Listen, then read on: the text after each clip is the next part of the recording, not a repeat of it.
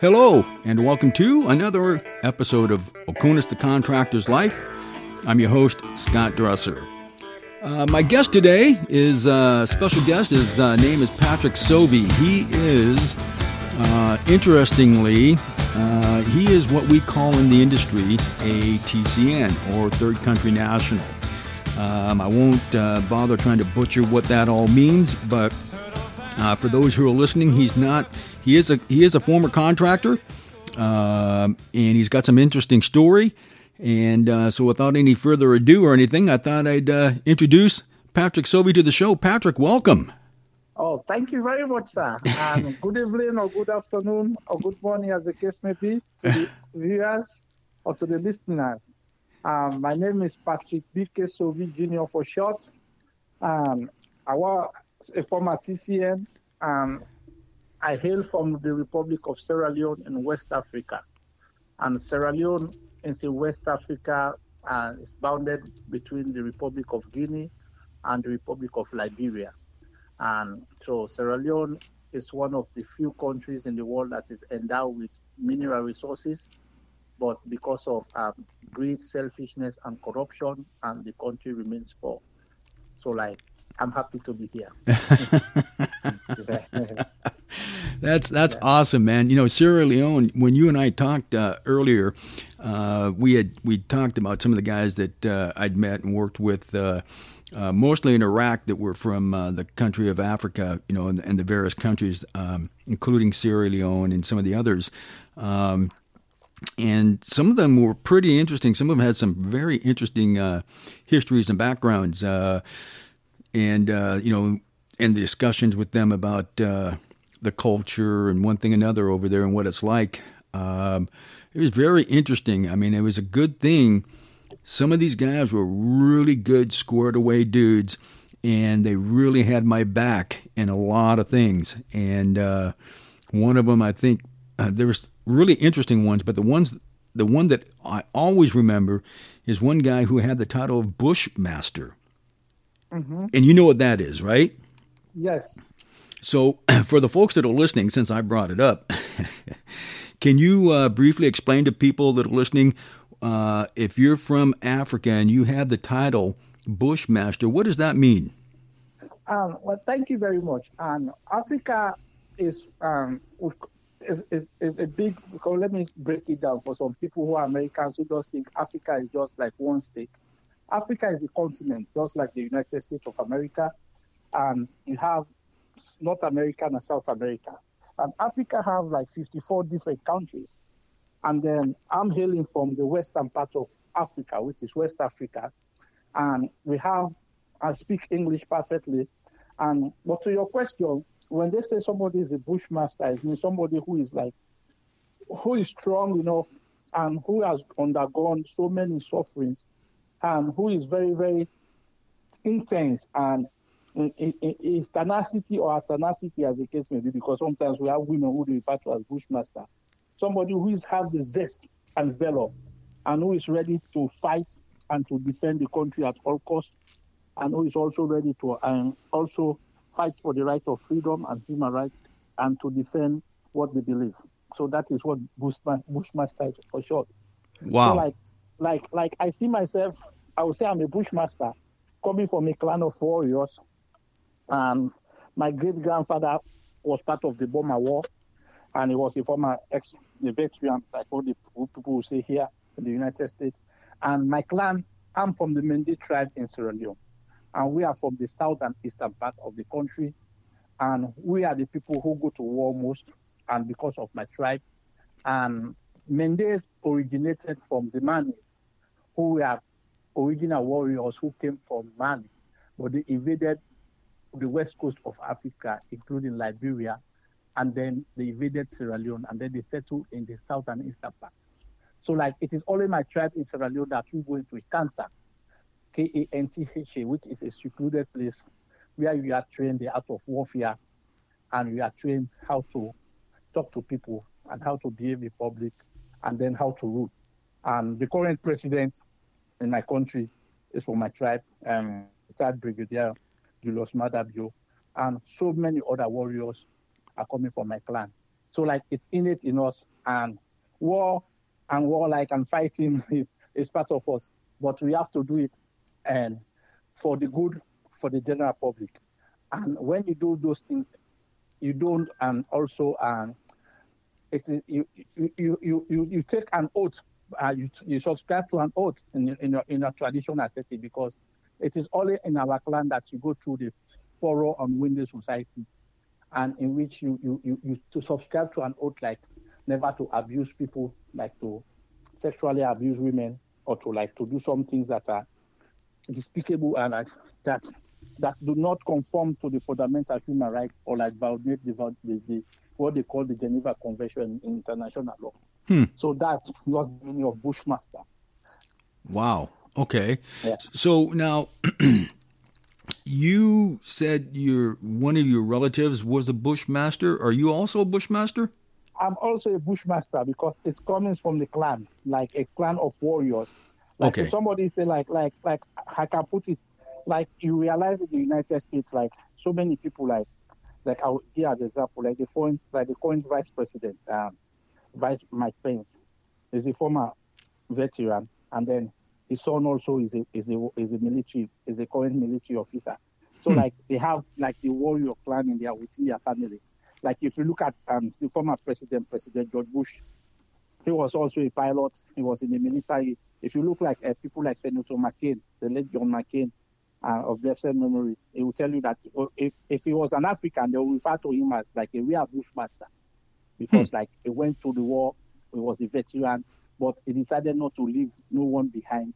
He was captured, and he was brave enough to rescue some of his colleagues, and then they came back home safely. So like those are some of our local parlance, we call it in Africa. Like when somebody say, "Oh, is a Bushmaster," meaning he has seen it all, he has gone through all, and he's a fearless warrior for sure. And that is why in Africa, like you realize that we have, like my country suffer for a brutal civil war, because we have so much people, because of the suffering and hardship, and people decide to take their fate. It's just war. So you realize that most of us coming from a TCN countries, like I would say I'm one of the lucky few who was able to transcend to the United States, and then out of which I'll come to later, like I was able to get a university education from back home. And because of my culture and clan and training and attitude and faith in God, then I was able to transcend. As I speak, I'm the only Sierra Leonean with a PhD in law and policy. That is why I'm so happy, and I'm so grateful to all contractors, because without this company, or without the United States giving a person like me an opportunity to go to places like Iraq, in Afghanistan, in Kuwait, and to be a contractor as a TCN, there was no way I was going to reach this mark. So that's why I'm so proud of all contractors, former veterans or former military officers. Like I will say on and then, because my passion is to go to the military, but as at now, we'll talk about that as time unfolds. But I'm glad to hear what you say. We've talked before, and we're talking now, and you can hear the enthusiasm in your voice and the sincerity, and it's really great to hear, because especially this time, what America's been going through, what we've experienced here in the last 12 months or so. There's been so much bashing and trashing of the of America and the American way, and people, and people like us look around and we go, you folks forget how good you have it. They forget, how privileged they are, the liberties, the rights, the freedoms that they have. And then, so many times they point the fingers, about people who've immigrated to this country and yada, yada, yada. And we're saying, well, we don't think you people are saying it right, because there's people like you right now, Patrick, that are saying, I came from a far worse place, and I've seen the face of war, and I've been there with you Americans, and I have the opportunities to do the things I've done and am doing now, And it's really great. So I'm just saying, it's really, really heartwarming to hear somebody, because I've worked with, you and I never worked together, but I've worked with your brethren from Sierra Leone in Iraq. Yes. And, Yes. and you could tell a good person from a bad person. Doesn't matter where they come from. But I mean, I knew good people from Sierra Leone. I knew bad people from Sierra Leone. And it was always refreshing to work Exactly. with and meet with somebody from another country that had a good attitude and saw things the way they really were and were appreciative of the opportunities that they got to improve themselves and make themselves better. And you're a shining example. You have a, especially from your humble beginnings, you have a fairly impressive resume. I mean, you've got a law degree, a PhD, and I mean, so let's step back a little bit and let's tell folks a little bit about your history before you got into contracting, what you did, and the path that you got to that how that looks, that path to becoming a contractor, and how you have the credentials that you have now. Well, thank you very much. I like to your first statement when you talk about the United States, like what the United States have gone through, and the way people perceive contractors and immigrants coming to this country. And I would like to say a big thank you to the United States and to you in particular and to all Americans. The United States is the greatest country on earth. This is the only country where you can come, you can immigrate to, and then you can be anything that you want to be. And the enormous opportunities that are in America, you will not find in any country, because I've traveled in well over 60 different countries. I hail from Sierra Leone, and I've gone to the Middle East. I studied in Europe. But to my background, I'm one of the lucky few Sierra Leoneans that was lucky to have a good father that impacted hard work and bravery into me. My dad was a former ambassador and a career diplomat back home. Honorable Patrick Sovey of blessed memory. He was also a former member of Congress, like what is a member of parliament, but we have like a congressman. So like I saw him growing, I saw him pushing this tenacity for education. So like that is what they imbibed in me. And we hail from a small town called Blama in the eastern part of Sierra Leone, in the Kenema district, in the eastern part of Sierra Leone. And Sierra Leone, the eastern part of the country is where they have the Damophilus area. So like you realize that most of my other colleagues would prefer to go to the mines because it's easy to get a diamond. You can pick up a diamond and become rich overnight. But my dad said no, and education is the key, and you have to seek education. And then because he was a Christian, because in Africa you have the different tribes and you have the different religion. Like Muslims are entitled to marry 4 wives, but as a Christian you're only entitled to marry to 1 wife. So he was only married to our mom, and he gave birth to 4 of us. So like all of his investment is spent on education. So I'm the third in the family, but I'm the bravest because they call me, my traditional name is called Kaitonge, meaning warlike. So like I look like my great grandfather, they said, who was very, very brave and active, that went to the Burma War. So like for my foundation, like I have a humble beginning. And before being a contractor, well, I went to my primary school at the Holy Rosary Primary School, because we have a lot of Catholic schools and during the 16th centuries, and we have the CMS missions that went to Africa, and they went and propagated Christianity. And then you have Islam, the people from North Africa or the Middle East that went and propagated Muslims. So like my country, thank God for Sierra Leone. Sierra Leone is one of the only countries where you have religious tolerance. By that I mean you have Christians and Muslims getting along. Like you can't find that one in Nigeria. And Sierra Leone is one of the peaceful countries on earth.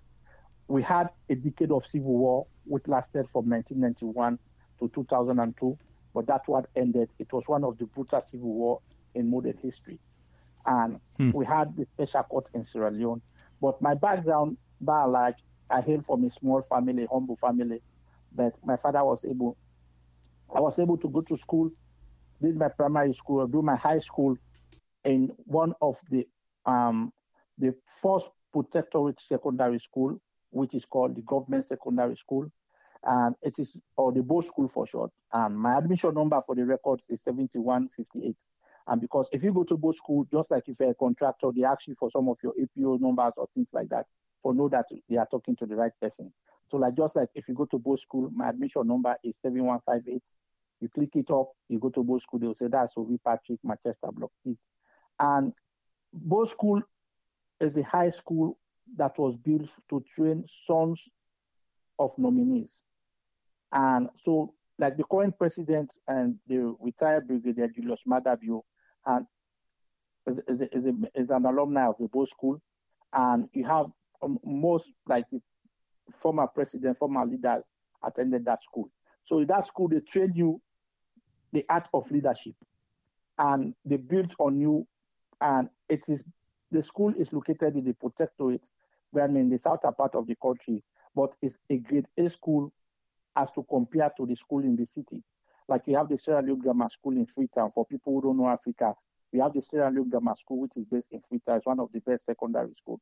So I went to Bow School. I did my fifth form, and then proceeded to the Albert Academy. I did a lower and upper six, and then I got my, like what you call the GED certificate to proceed to the to the first modern university in sub-Saharan Africa, which is called the Fourabe College, the University of Sierra Leone. And the Fourabe College, the University of Sierra Leone, happens to be the citadel of learning and the apogee of academia. It was the first modern West African college built in sub-Saharan Africa. So you have all those people coming from West Africa, Nigeria, Ghana, and Togo and other places rushing to go to Sierra Leone to go to school. So as at now, we are referring to Sierra Leone, my country, as the Antes of West Africa. Because why Antes of West Africa? Because Greek, they have their capital state is called Athens, and they have democracy, and they refer to them as the bastion of education because of their democratic tenet, because that's where the principle of democracy started. So Sierra Leone was termed as the Antes of West Africa.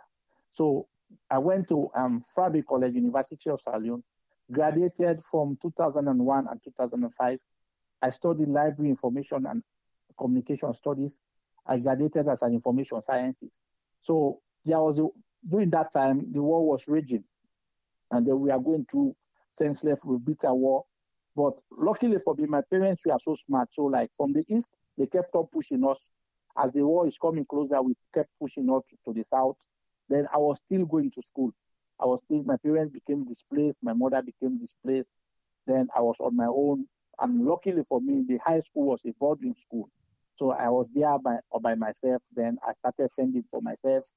Then I took my own future into my own hand. And I have decided to have absolute faith, trust in God. And I never decided to leave school. I continued going to school. And then by 2005, and then I graduated from the school with my first degree. I have a bachelor's degree in information sciences. Then the war was raging in Iraq, and we have these other things happening all over the world. And then at the time, we have these international companies, American companies, looking for smart Africans who can go to Iraq, Afghanistan, and other places, and then to provide cheaper labor. Because they compare, they say, well, we can hire this person as an African, but it's as smart, and he can do the work in which an American, if you say you're going to hire an American, maybe you're going to pay him like thrice or four times. So like that's how I started going to contracting. So my first contract was to Kuwait. I went to Kuwait, and I was the only Sierra Leonean to work in the Kuwait Oil Company as the admin and financial officer. Then I started working as HSC and legal advisor there. Then through me, I was able to incorporate and recruit my other Sierra Leoneans. So they were able to recruit about 400 of us. As I speak, most of us are all over the world now. Some are in UK, some are in other parts of the world. So we went to Kuwait. But because of my attitude and perseverance and dedication to work, and I always humble myself, then I was able, they saw that, and there was a contract for people to go to Iraq. but everybody was afraid to go to Iraq. So I said, well, I'm here. There's no turning back. So I signed a contract. Then I went to Iraq.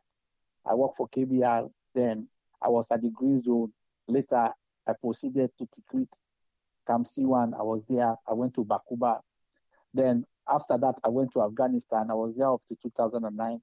Then the proceeds I got from Iraq and Afghanistan, and some of my colleagues, like the higher people that I was working with, who are Americans, I met a military major for security reasons. I will not call his name here, who was my boss doing the contracting. And I was humble, like I was making sure that I used to iron his uniform. Like at the weekends when I work, I call my iron his uniform, take care of his billet, clean the place. So like each week when I do that, it will give me like $20. And for Sierra Leonean at that time, $20 for the US, you say it's a small money, but from where I'm coming from, $20 is a huge money. That one can feed the whole family for like a week. So I used to keep those money. I kept those money. And luckily for me, interestingly for me, there was the time when this major was called. They decided to call him to come back to the United States. He had to have some arrangement to do. Then what happened was that he said, well, Patrick, I've worked with you. I trust you. I'm going to leave my house with you. You're going to stay in this village. Then I'm coming back. So it traveled back to the US. And then I was there. And then some of my colleagues started coming to me. They said, oh, Patrick, oh, you are lucky. You see, now you have all of these things. What you are going to do is you have to take everything that you can handle and try to leave this place and go back to Sierra Leone. When you go back, you go to start your own life. There's no way this person is going to trace you and you're going to be rich, this and that, blah, blah, blah. So I said, you people, you're crazy. There's no way on earth that an American will not be able to find you. And besides, I believe in working hard for my hand on what I believe in. So I did not yield to their advice. I stayed there 3 weeks, and the 4th week later, and then the major returned back home.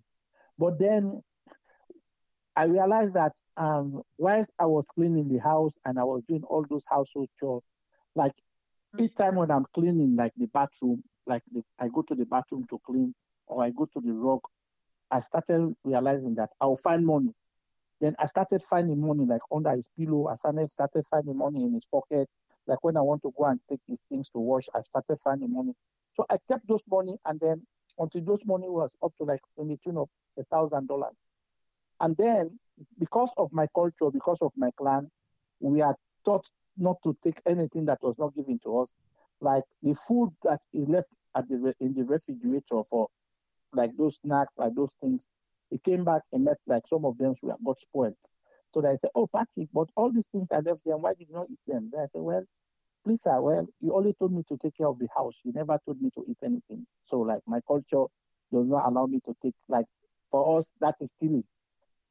Huh. So, yeah, so like he told me, he said, well, oh, Patrick, well, then I said, oh, I saw that you've cleaned the place, you've made the place tidy, oh, everything, my uniforms are all packed, everything is packed in order. So what do you want me to do for you? Then I said, please, I said, whilst I was packing, I found out that these are the monies I found in your pockets. Some of them I found them on the floor, some of them I found them under the pillow. So the money went into the tune of $1,000. So I gave him back the money. So he shook his head and started smiling. And then I said, what happened?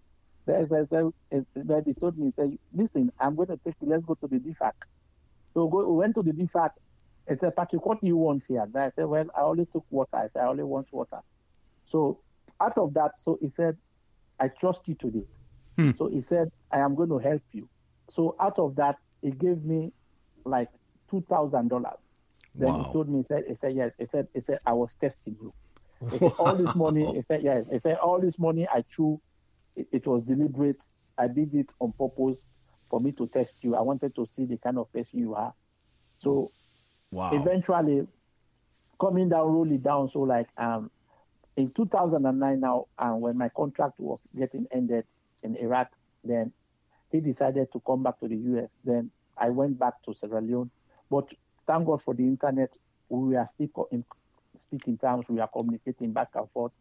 And then, so I went back all the proceeds I got, I built a small house for my family.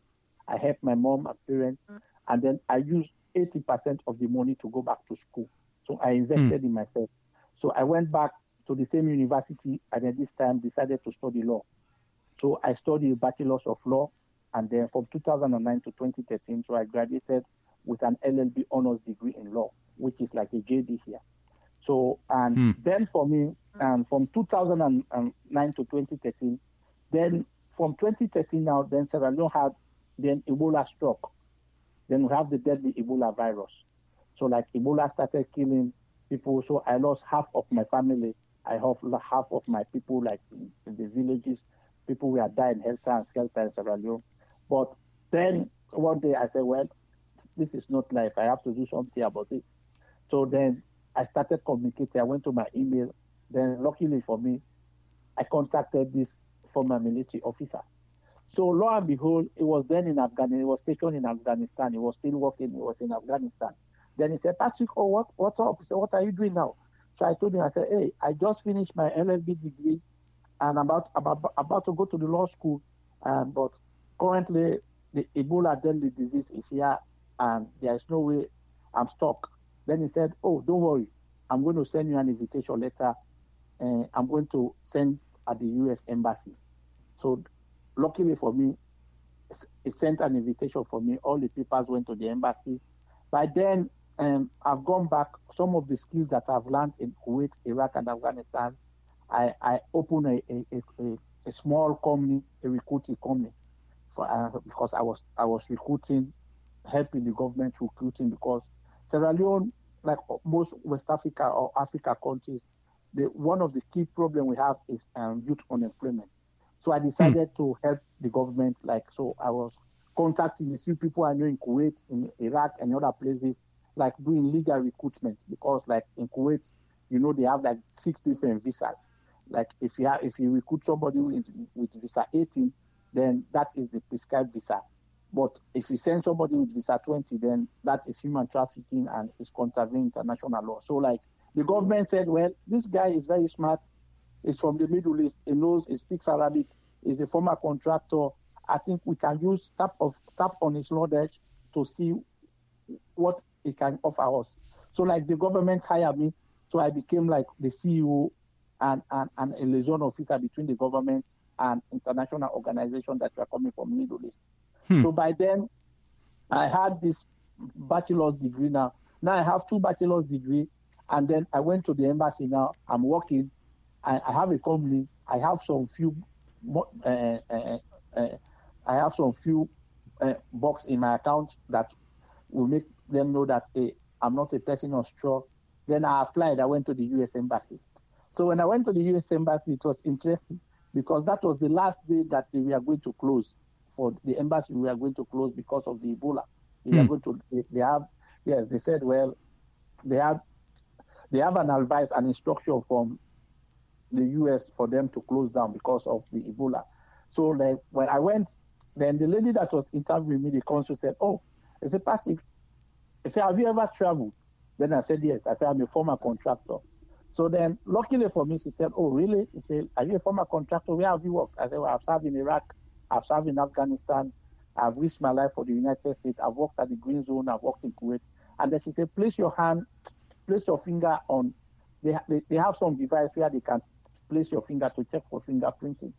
So luckily for me, I placed my hand on it, and then my face showed up, and all my information that they took whilst I was working contracting, all my information, my data show up, where I've worked and where I've served, representing the U.S. as a TCN. Then luckily for me, the woman just said, welcome to the United States. Then she gave me a 3-year visa. So wow. So that was how I was able to transcend from Africa to come to the U.S. Wow. Then my life to the U.S., then I came to the U.S. I had an uncle who used to live in Reading, Pennsylvania by the name of an Honorable Martin Goba, who was a former member of Congress back home. So like he was the uncle, he was the only person I knew here.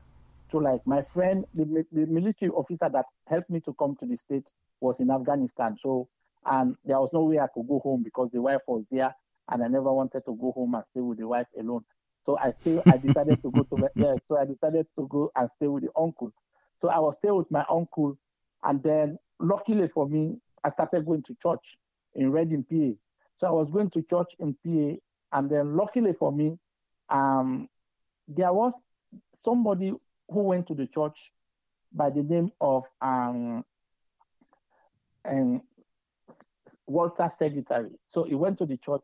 He was he was a former financial advisor for retail. How do they call it? There was this company that does this insurance company. So he was one of the financial advisors. So he just went to the church. I was seated close to him, but he was playing this flute. Then he said, He said, you smell good. He said, where are you from? Because I was putting up my African attire. Then he said, oh, I said, I'm from Africa. He said, oh, what part? Then I said, Sierra Leone. So lo and behold, this gentleman had been in Sierra Leone. He went there in the 70s. So he started talking our parlance. And he said, oh, Patrick, you sure you know this tribe, you know this one? So he started inviting me to his house. Then he decided to offer me to do insurance, for me to go to do insurance class so that we can go into the insurance business. But I was very strict. I knew what I wanted. I told him no, I wanted to study law. So I started going to his house, and then we started communicating, and they said, oh, he said, are you married? I said, no, I'm not married. Through him, I was able to meet my wife. So I went then lo and behold, the following week, he invited some people from Pennsylvania, New Jersey, another place that went to his place. So I was there, and then luckily we started connecting. Then that was where I met my wife, Dr. Monica Redmond Sovey. And Monica is an American citizen. She's Black American. And we both graduated. We just completed our PhD degrees from Northeastern University School of Law as well. And this woman, since I met her, so my life transformed. Then I met her, we started talking, and then she told me, oh, what do you want to do? I said, I want to be an international lawyer. She said, well, let's go to Boston. Boston is where they have the hub of education. Boston is the citadel of learning in the United States. So from PA, I applied to several universities, and then I got accepted at Suffolk, and then I got accepted at Northeastern University School of Law. So that's how I came to Northeastern University School of Law and I completed my executive master's of law in human rights and law and economic development, class of 2016-2017. So because of the way I talk and the way I behave and my outlook and I'm an extrovert, I'm simple, so I became the student ambassador for the school. So upon graduation, then the director of the Northeastern University School of Law, Dr. Patrick Cassidy said, well, Patrick, we sense that you're very, very smart and you're very, very ambitious. He said, there is a program at the Northeastern College of Professional Studies that they are offering a doctorate in law and public policy. He said, why can't you try that? So luckily for me, in the class of 80 students or more, and with more than 50 nationalities, I was the only one that applied, that the School of College of Professional Studies accepted to do a doctorate in law and policy. So as I speak, I just completed my doctorate of law and policy degree at the Northeastern College of Professional Studies. I'm now trying to study to take the bar here because if you are a foreign trained lawyer and then you have JD and you have all these degrees, then you have to study to take the bar here so that I can practice to be an attorney in the United States. So that is my story. That is my academic journey and how I transferred to the United States. Man, that is some story. I mean, that's you covered a lot of ground over a lot of years, and that truly is an amazing story, Patrick. I mean, I mean, the things you've, I mean, a lot of people have, I don't know what the percentage is, and I don't know what the numbers are, but a lot of people, will tell you that they've seen this, they've done that, they've been through this, they've suffered that. And some of us say, well, there's always someone out there who's had it worse. So no matter how bad it is, don't feel bad for yourself because there's somebody out there who's had it worse. And you It's your story is amazing because it really is it's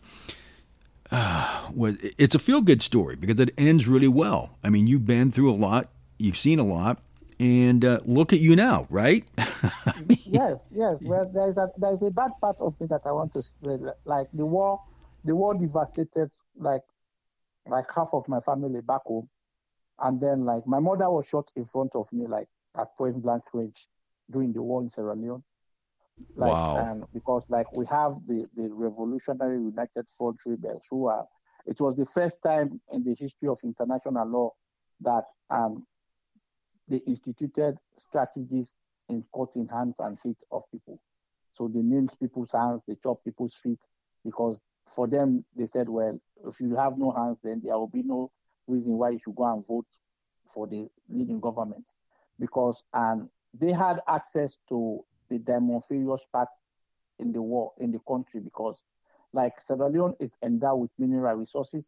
Sierra Leone is the place to go. Like I can use this medium also to market my country. Like Sierra Leone is peaceful now. Like as at yesterday, the president has just granted like 30 citizenship to African Americans who are going there to trace their lineage. Like the country is very, very peaceful now, it's stable. It's the easiest place together with Ghana to do business. And Sierra Leone is just 2 hours away from the Republic of Ghana. So like it's a safe place to go. So like so my story, like back home, like some of my friends decided, some became rebels, some joined the military, some joined, some were doing. But I stood my ground. I said, well, I'm going to take my own future into my own hand. I thank God for contracting because like the training and like the ethics, like especially the rudiments that you people imbibe in us help shape my life. I can survive in anywhere, in any place, and at any time. So That, like that's why people say Patrick is not afraid of anything. You say, hey, let's go. I say, let's go because I believe in one God, one and only true God, and I believe in democracy and I believe in justice. And so that is why when people say, oh, these immigrants, they just came to this country, they're taking our country, I say, no. Apart from English, I speak 20 different languages. wow. Currently, I'm one of the leading translators for the EROR, for the I am an independent contractor for the immigration. I sit close to immigration judges that I help to translate. I use my legal skill and my language to translate, like to help judges to dispense justice fairly in this country. And I've sacrificed my life for this country. Before coming to the United States, I've lived my life. I've gone through ranges. I've faced fire. Like the major that I saved, the helicopter crash landing in Tikrit. I don't want to go to that because of classified information that I don't want to seek here. Sure. So many things went under the bridge. I've sacrificed my life. Like so most of us went to Iraq, to Afghanistan, and it was only like few of us were able to come back. But we did that for dignity and for what the America is, because our forefathers fought for this country, and like lots like what is happening today, the Federalist Papers will tell you that where there is no rule, then anarchy will prevail. But America, thank God for the United States for human rights, for democracy. This country have a sound foundation. It doesn't mean who is at the helm of affairs, but America have separation of powers, an absolute separation of powers. So that's why you see people have the right to the First Amendment, people have right to protest, but at the same time, you see people have right to obey the law. You are not allowed to destroy property. So that's why the America for me is like heaven. Because back home, I will tell people who are listening, like since I came to this country, I've enjoyed uninterrupted electricity. There are for basic human rights, there are basic things that people overlook in this country. Back home in Africa, I used to walk to go to school. In the United States, when I came to Boston, I live in Reading. You have buses plying the routes every 15 minutes. So I see no reason why the average American kid should complain. Because in as much as things are difficult, but there are strong basic amenities that the parents and the government are providing. It is only in this country that they give people student loan to go to school. You go to school, you do what you want, at the end of the day, you pay. It is only in this country that they give people food stamp. Back home, there is no food stamp. You don't work, you don't eat. It is only in this country I see people run to the ER, the emergency room, and then they treat them later, they tax them to pay. In Sierra Leone, as I speak, if you don't give the money to the doctor, you die. Wow. So these are, yes, like the safe drinking water. And in America, if people have pipe-borne warning water, people go again and buy water. I see people waste the food. There are so many wastages here. Like people eat food is enormous. Vehicles, you can come here. People, as long as you work in this country, people go to this car center. They take any type of cars you want to pay for it. Africa is not like that. You have to physically give the cash before they give you the car. Yes. So you see, so like when people complain, it's oh America, it is Trump or it is Biden. I said no. I believe in one America. I don't have racism in my name. I believe in United States. I don't judge the man because of the content of his skin, but I judge the person based on the content of his character. In my contracted life, I've worked with so many people, Indian Americans, Black Americans, Latinos, white Americans. Luckily today, I'm a proud American. You see? So like from TCN, you see how I've transcended my life. Now I'm the only Sierra Leonean with a PhD in law and policy, and I'm an American citizen. So now I have vast, explicit, and tacit knowledge. If I want to serve this country, to work in the federal, because which is my dream, I want to be a military officer, like to join.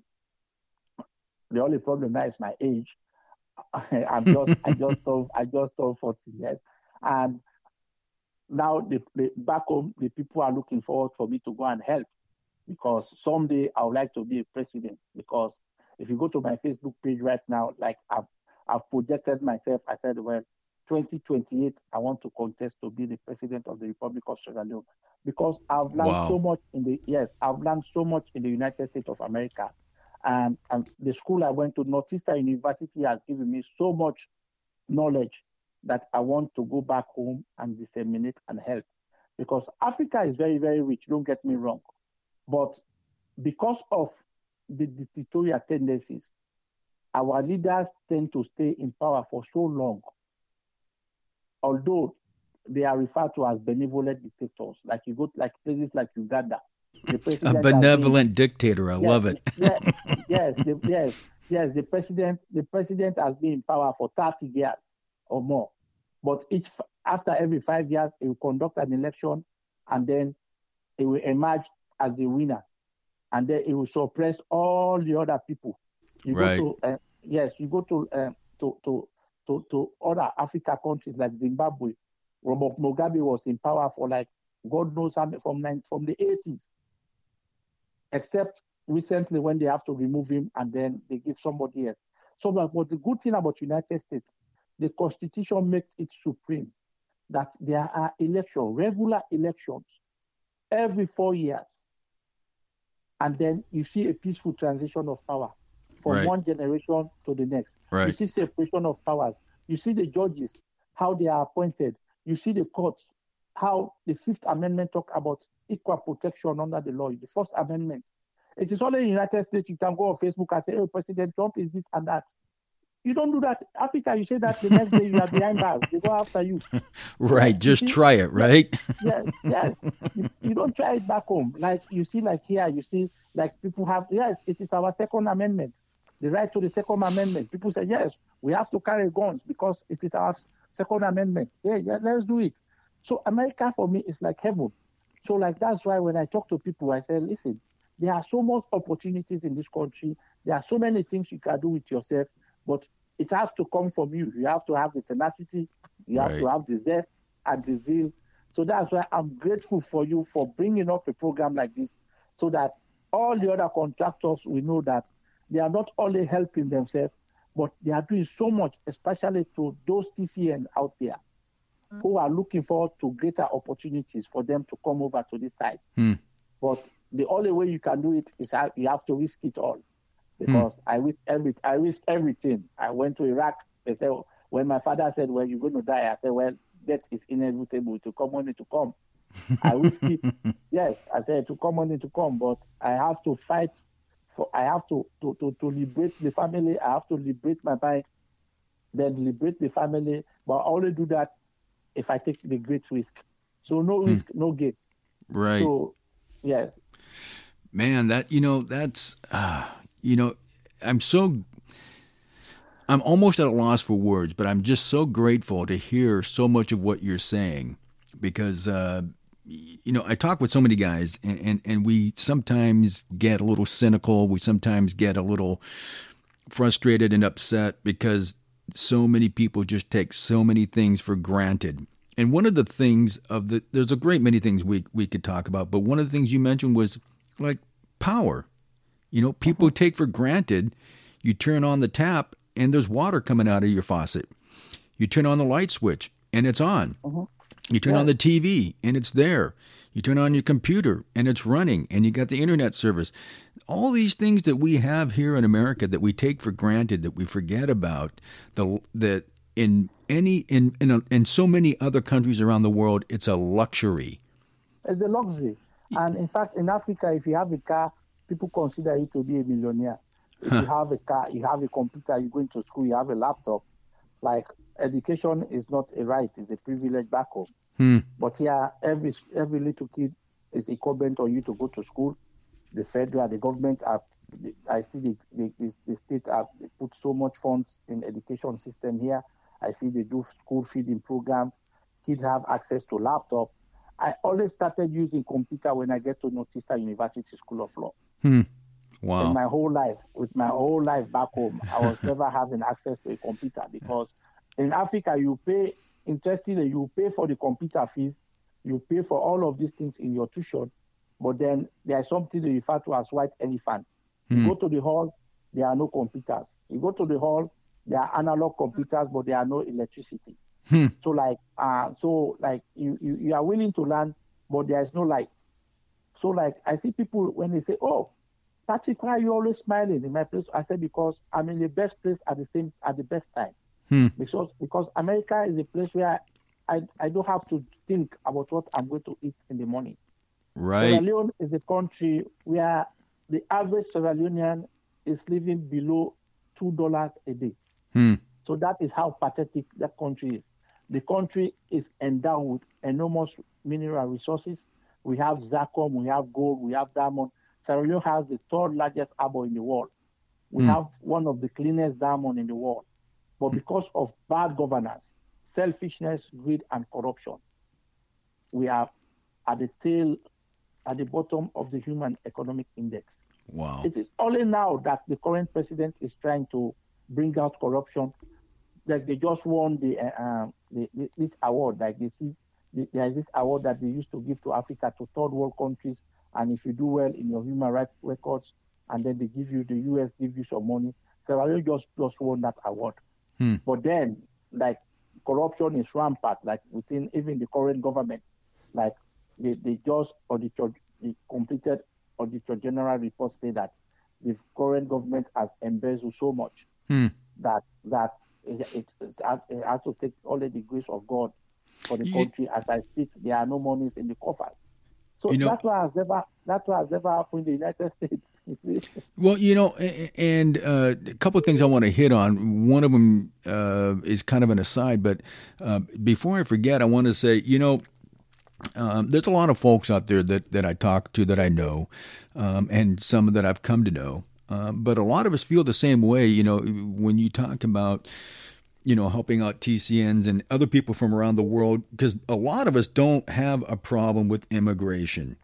Okay, we don't have a problem with people from another country coming over here and trying to make something of themselves and have a better life. We just want them to do it the right way. We want them to do it legally, and unfortunately, not everybody can come over here to America. There's just there's just not enough resources for everybody to come over here. But the thing I really want to hit on is that, one of the things I remember, and I've never been able to articulate it properly, but people like you, Patrick. And some of the folks from your country and other countries there in Africa that I worked with, a lot of times they were kind of an inspiration to me because I remember thinking to myself, man, sitting down or standing up and talking with these guys and just hearing some of their stories, it's like, man, how do you guys do? And then you come over here and it's like, all this BS aside, I've got no problems compared to these guys. I got no problems. Yes. So I'm just saying it, so, and to see them get up every day and get out there and try to have a good attitude and do the right thing and do a good job and be a good person, in spite of all the problems they have back home and their upbringing and what they might have to go back to when they're done, it just, so for me, when I came home and I called it quits. And when I look at things, it's like, man, and then I talk with people like you, Patrick, I'm just saying it is a source of inspiration, because you're not asking for people to give you money to you bootstrap it, you do it yourself, but, a little help here and there doesn't hurt, because you're doing it right and you're a good person and you're not cheating or stealing or anything like that. So, that's a great story. I'm just saying that people like you are a source of inspiration. And the other thing I wanted to hit on, though, you said, the vast rampant corruption over there. I mean, I got a friend that, I know South Africa is completely different, but, his wife moved to the UK and he's trying to get to the UK now because he said things are so bad in South Africa. He's got a bounty on his head, and so do a lot of his friends. I said, really? And I don't want to go too deep down to that rabbit hole, but I just, there are a lot of places in this world that, and you talked about it, that are just so bad, people want to get out of there, but they can't because the country won't let them out. Yes, that's very, very correct. Like, I give you an example. Like, if you go to there's a trade in West Africa before this time now that they call Temple Run, where you see mass influx of girls and boys, some running to go to the Sahara Desert, risking their life, going try to pass through Libya and then to sneak over, jump into a boat or to what they can have to cross over to go to the Mediterranean Sea and cross over to Europe. And there are others who are banking on this overseas illegal recruitment, which I refer to as human trafficking in international law, who don't know the system, but they just want to leave the country because of hardship. And corruption in Africa, I have no iota of doubt to say it's a cankerworm. It's the fabric that is eating all Africans. And because of bad governance, corruption, and maladministration, and lack of respect for the rule of law, and lack of the dignity and respect for women, and the fundamental principles of human rights, which falls in accordance with the Universal Declaration of Human Rights, that says all men are equal and women are equal. And most African leaders tend to hold the power, like they tend to stay in power for so long. So that is why, which is quite different from the United States. When you read the Federalist Papers, James Hamilton and Alexander Hamilton, James Madison and Alexander Hamilton spoke about the Federalist Papers. They said, where there is no rule of law, factions and insurrections occur, which means that anarchy, chaos, and doom will ensue where there are no rule of law, where the people tend not to respect the fundamental rights, like the simple thing I will tell you, like to uphold like the right to life or like the right to a fair hearing. Then you see people who start taking the law into their own hands. Yeah. So this is exactly like what we've seen in the United States. They have to listen to all sides. You see the reason why you see people are going to the Capitol, they are not just doing it because they are stupid. They have a amount of people, they have the right to free speech in this country, and they have to listen to them. And when they listen to them, then you're able to sit, and then they listen to their grievances, and then they look at what they are talking about. So people are saying, "Oh well, we are not satisfied with the vote." They have the people, they have the system. Let them count it. So people are saying, "Oh, we are not satisfied with the elections. We want A, B, and C to happen." So until those things are met, then you're going to continually see more protests. So back home, the right for under our laws like Sierra Leone, then the 1991 Constitution Act number 6 clearly spells out that you have the right to peaceful protest. But when you want to protest and then you go and meet like the Inspector General of Police, you say, hey, we want to stage the protest, they will not give you the pass to protest. So when you come out, then the government will fall on you heavily. And then they will imprison you, they detain you, some people, and like the prison system here is not, back home is not like the prison system here in the United States, because I only work in the prison system. I know like here, inmates have their own cell, they have the fundamental right to food, they eat, they have 3 square meal, they have the right to shower, and they have the right to a judge or to a jury or to a hearing. And back home is not like that. You are at the mercy of the government. Right. The president is the king. The president is everything. The president have right to fire and hire. So like when you fall in the bad books of the government, you are done. Right. So that's why you see the reason why. Back to your question, the reason why you see Africans are so resilient. Like you go to a place to work here in the United States, you see Africans working overtime because most often than not, they are the breadwinners. Like me here, I am the breadwinner for the rest of my family. I have a brother and 2 sisters, and I have a son. My son is back home.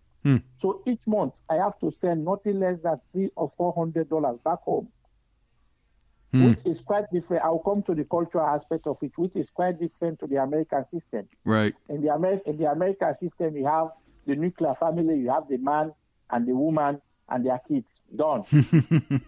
Back home. I'm sorry, go ahead. I didn't mean to cut you off. Go ahead. Yes, back home in Africa, the traditional African system, we live in an extended family. Like now, Patrick is here in the United States. My entire village, everybody is depending. Everybody say, oh, we have a son who is in America. So especially when they know now that I have an American wife. So they say, oh, the wife is an American, the wife is a doctor. So somebody will just try to get hold of your number. Once they get your number, they start calling you by 3 a.m. One day, and they don't send money. Yeah. And so they expect you to do it for it because it's part of our culture. Like the African culture is quite diverse and it's quite different from the American culture. Like that was one of my the bottlenecks I have with my wife. Yeah. Like she said, no, this cannot be done. You take the money out of my household. I said, yes, well, honey, yes, I agree. But can I speak to you? Because I have people who are languishing back home who don't even have a meal, who don't even have the last penny to pay for medical. And if I don't send this money, they are going to die. Right. Then sometimes I'm between a rock and a hard place, whether I should satisfy my wife or I should satisfy my people. Right. Because the African culture also, there is a woe, like there is a cost. If you fail if you come out good, like me now, I'm a success story. Like everybody say, oh, that is a doctor. What next? Let him come home. We need this. We need phones. We need shoes. We need this. But no one is sending money to buy those things. But they expect you to 12 to buy it. Here, go back home, give them, and then they say, oh, thank you, it's our kid, which is different from America. People save here. If people are going for vacation, they work their money, they work hard, they spend long hours at the job, they save their money, and then they fly, they go and have quiet enjoyment. They have their home, which is quite different. So those are some of the interesting aspects that I've learned. Like, yes. Well, and you hearkened on a couple points. I mean, one of the things that it comes up fairly frequently amongst my family members anyway. I've got, 2 of my boys date Mexican women. And, we joke around and they know that I'm just joking. I've met both of the women. They're both fine young women. And, but where I'm going with that is that what I find most fascinating lately is that it seems like the people that I've met that have immigrated to this country, that have gone through the legal process and done it properly, they take great delight and great pride in knowing the history of America, and knowing those documents that you talked about, the Federalist Papers, the Constitution, the Bill of Rights, and they take great pride in knowing all that stuff. And a lot of them know it way better than people that were born and raised here in America. Yes, there are reasons for that, which I will highlight. I will tell you, like, the reason for that, because for you to become an American citizen, you have to go through an exams.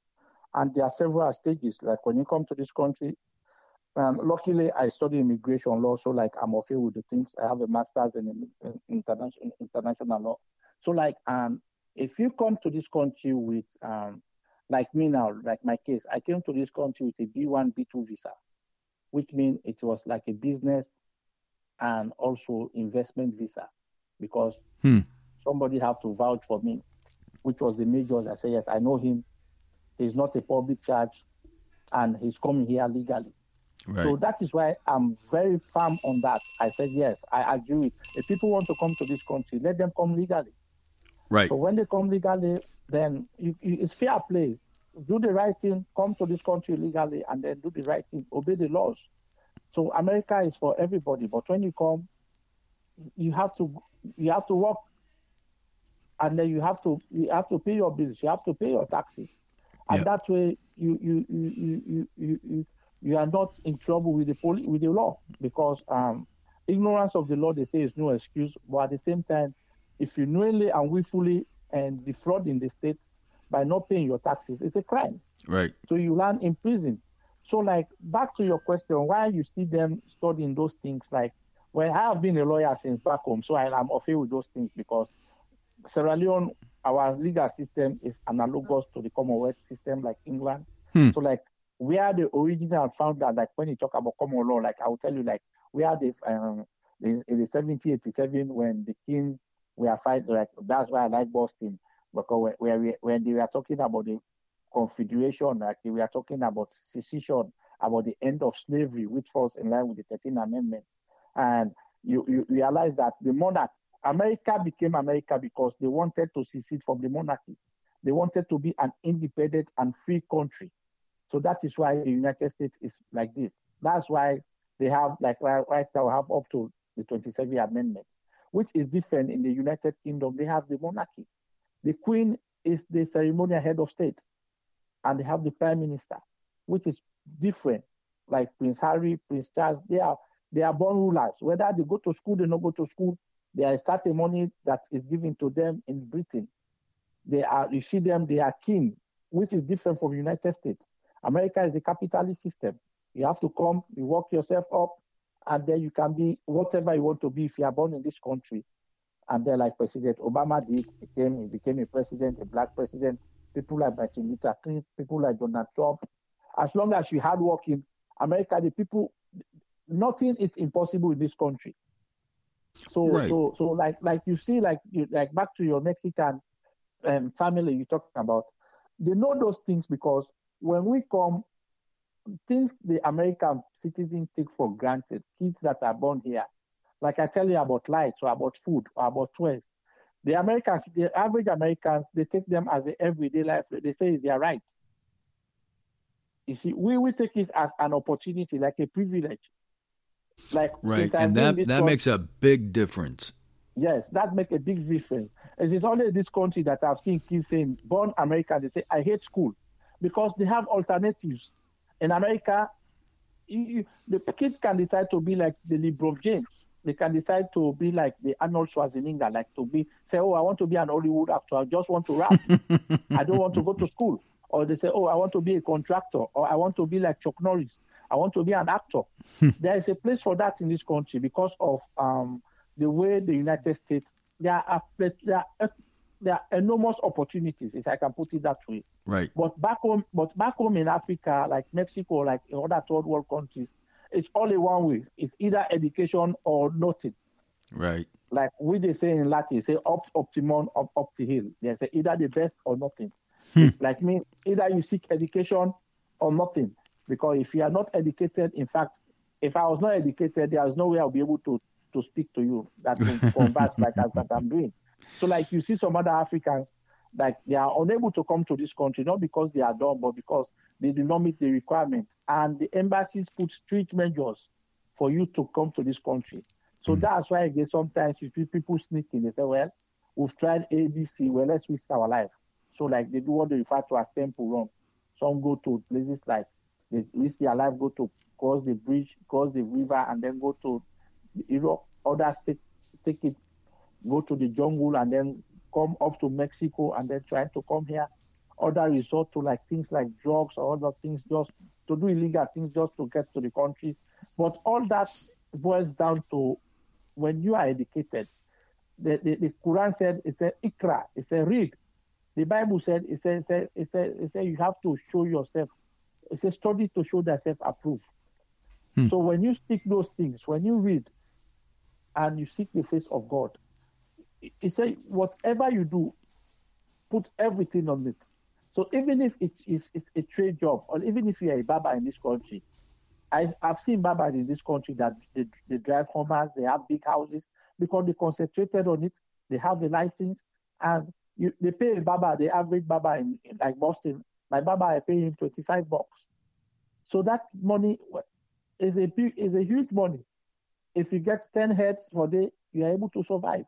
So education for me is the key.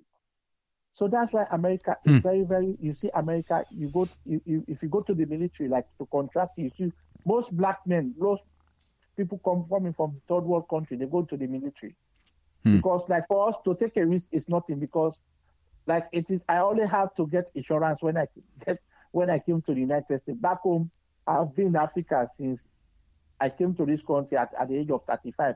I never got I never knew what was insurance, what was life insurance. So you see, so like for even people to have access to medical facility. So that's why you see most of our leaders, they fly from Africa, they come here they come to the West or to the United States to come for good medical care. Right. While the masses live in misery and abject poverty because the health system is nothing to write home about. Yeah.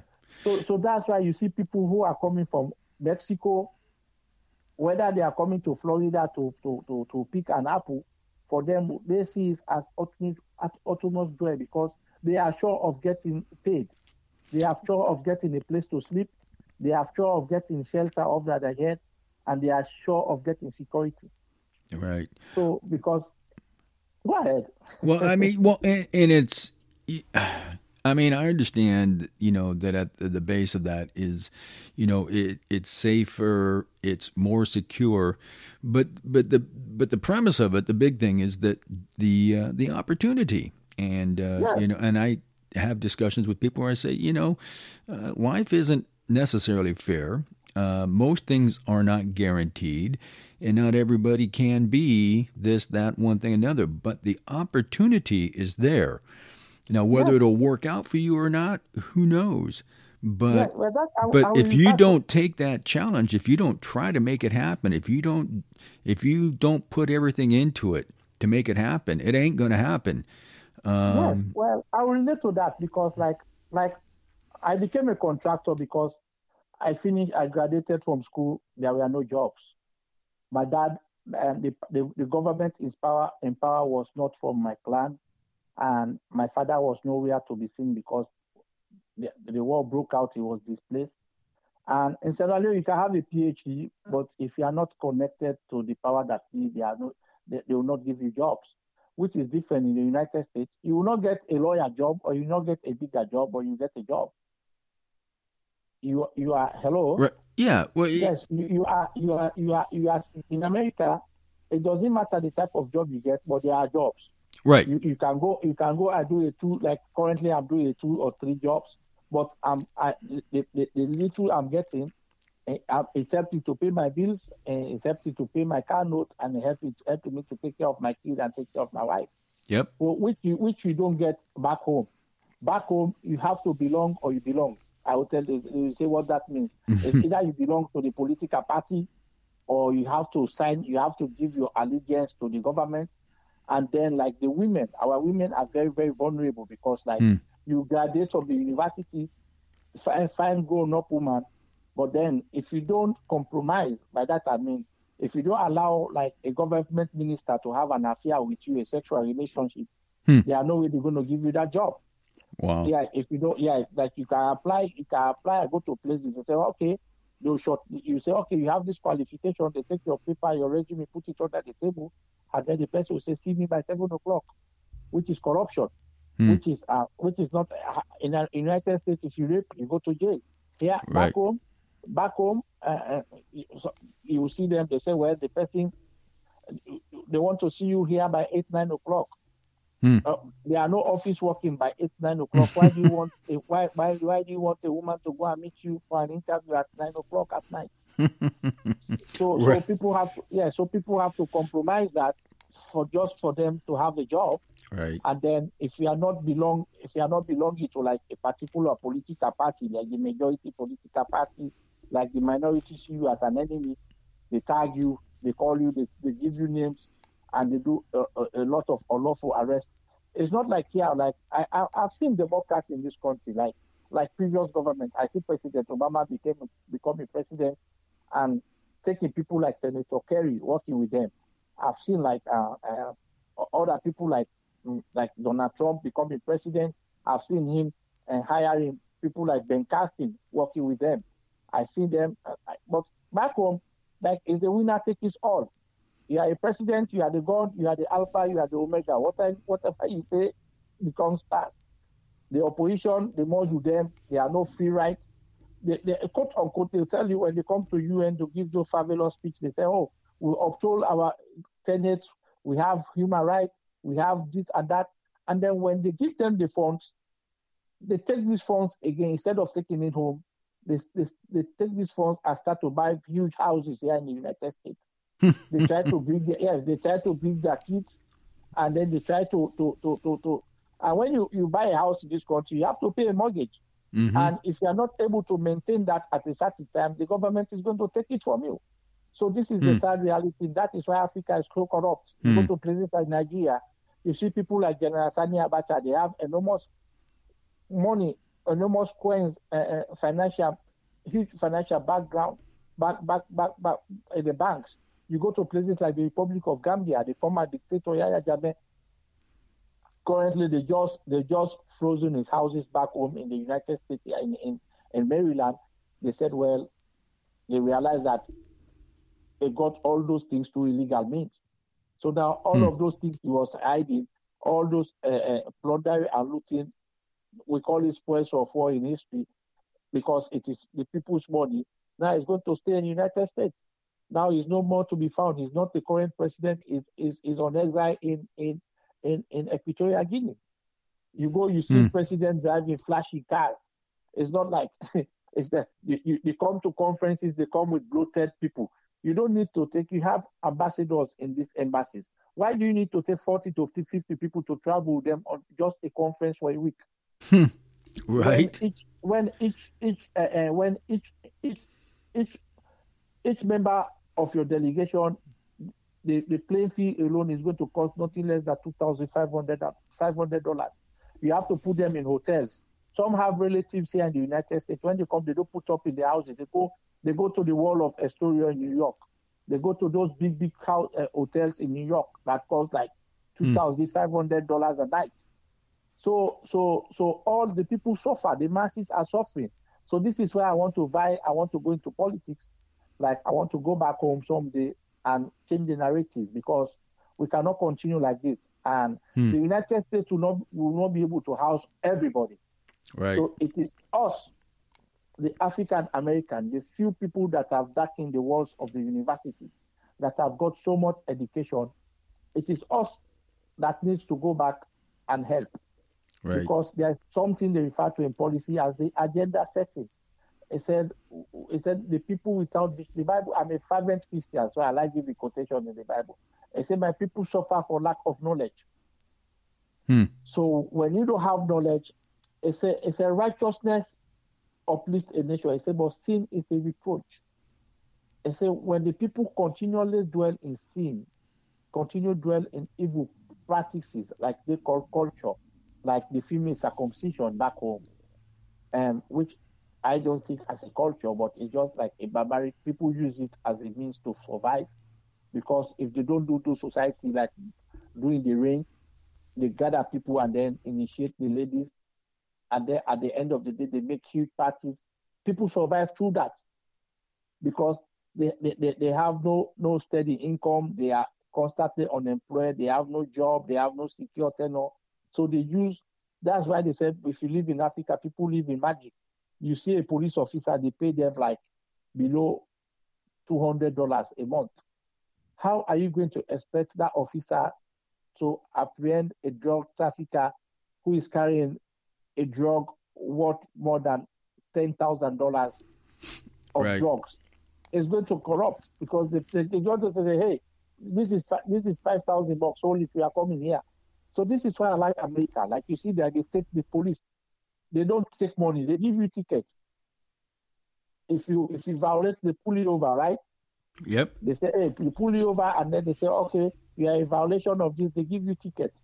And then sometimes they use force when people say, oh, if the police say, hey, turn around, and you start to make as if you know the law better and you want to defend yourself, he's carrying a gun. It's going to show you that, hey, I'm a human being to have the right to protect myself. Mm-hmm. So that's why, like in my school, I'm one of the advocacy for human rights and global economy. I talk about, when they talk about Black Lives Matter, they talk about, I said, listen, I'm a black man, but all lives matter. Yes, I said, all lives matter. I'm a black man, all lives matter. And we have to continually give our servicemen, the military, like the contractors, the police people, we have to bless them, because they leave their houses and they put themselves on the line. Right. Just look at what is happening. Just look at people like you, the tremendous sacrifice you did to leave your wife and family, to go and run some black ops, to just go out, so that the average American can sleep at night. Yeah. But people don't know. Yeah, but people don't know. People don't know this. They just say, "Oh, when America, we cannot be the world policeman." No, when America sneezes, the whole world catches cold. Just like what has happened here. You're going to see people are going to use it. African leaders are going to be referring to what happened at the state capital yesterday. Say, oh, well, you don't need to tell us. Look at United States. This is what they did. People went to the Capitol. People went there and protested. So we are going to do it. We're going to stay in power. People copy. So that's why America, for me, is the greatest country on earth. I can give you an end. We can talk on so many issues when it comes to human rights, when it comes to law and economy, because luckily for me, I have the knowledge and I've seen it all. And it's an experience that I've gone through. So, like, I'm here, I'm ready, we can go if you have more time. Well, I got to ask you, I mean, we're coming up on wrap-up time, but I got a couple questions for you.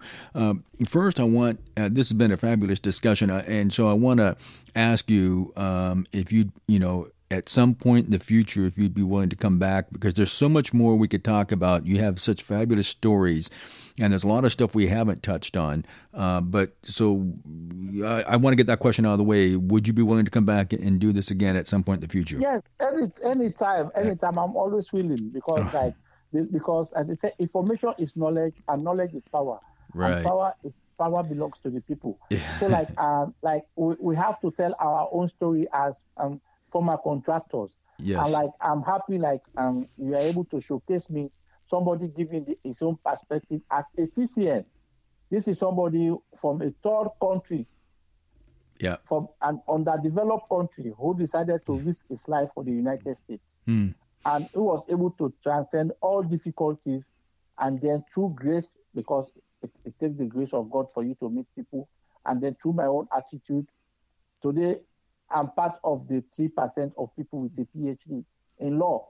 I'm the first Sierra Leonean law and policy doctor. You see, I'm the first TCN in my country, to have a doctorate degree. Right. So now I can do so many things. So I'm more than willing. We can talk about so many things, because our brothers need, our people need so much help. Yeah. Because this contracting, people say, oh, why are they doing this? Why are they going? Why are our troops here? Why are our troops here?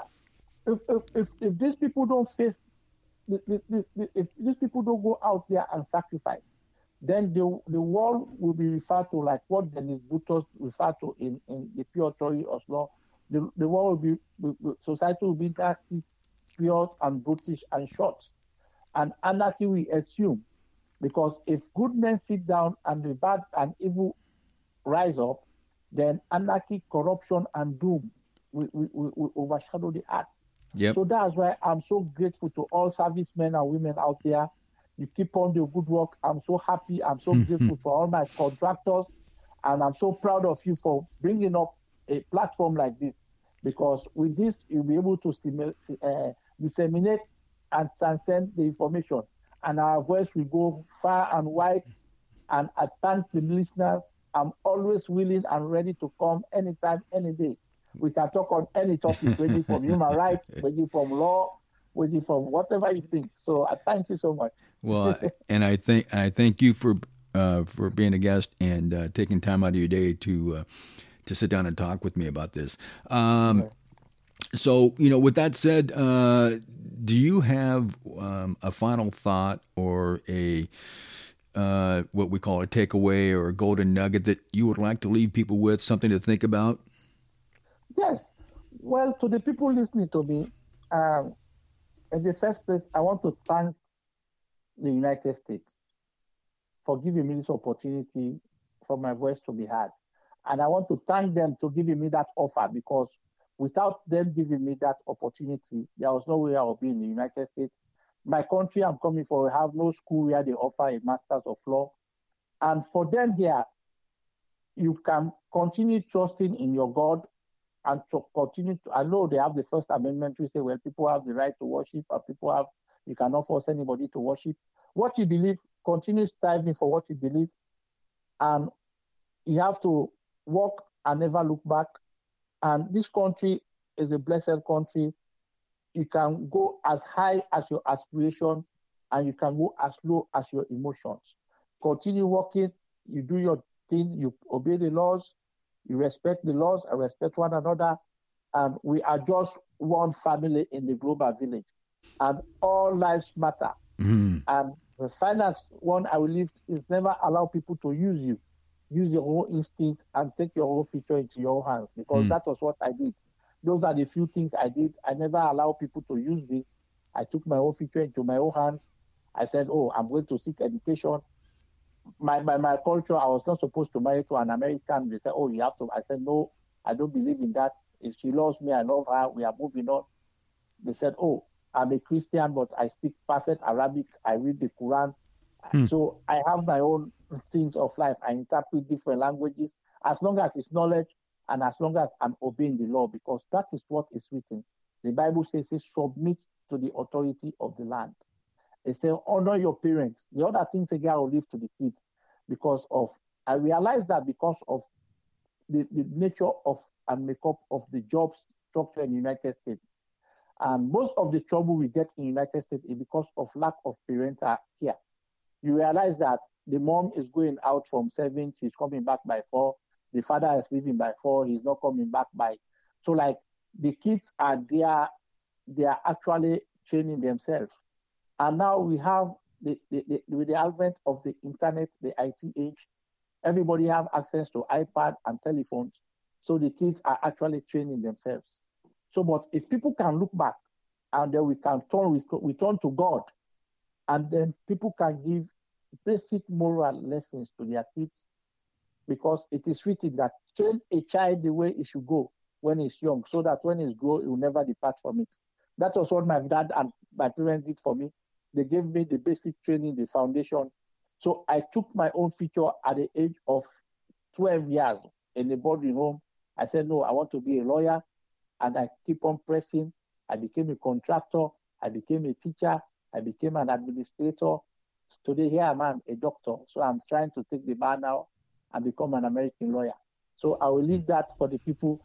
And I thank you so much till we meet again. Thank you so much.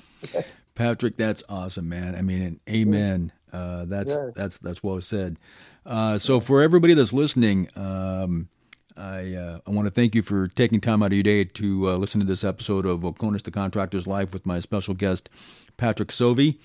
I hope you enjoyed this episode as much as I did. Remember to be careful what you wish for, folks. You might just get it. Remember to stay safe, stay frosty, and until next time, keep it real.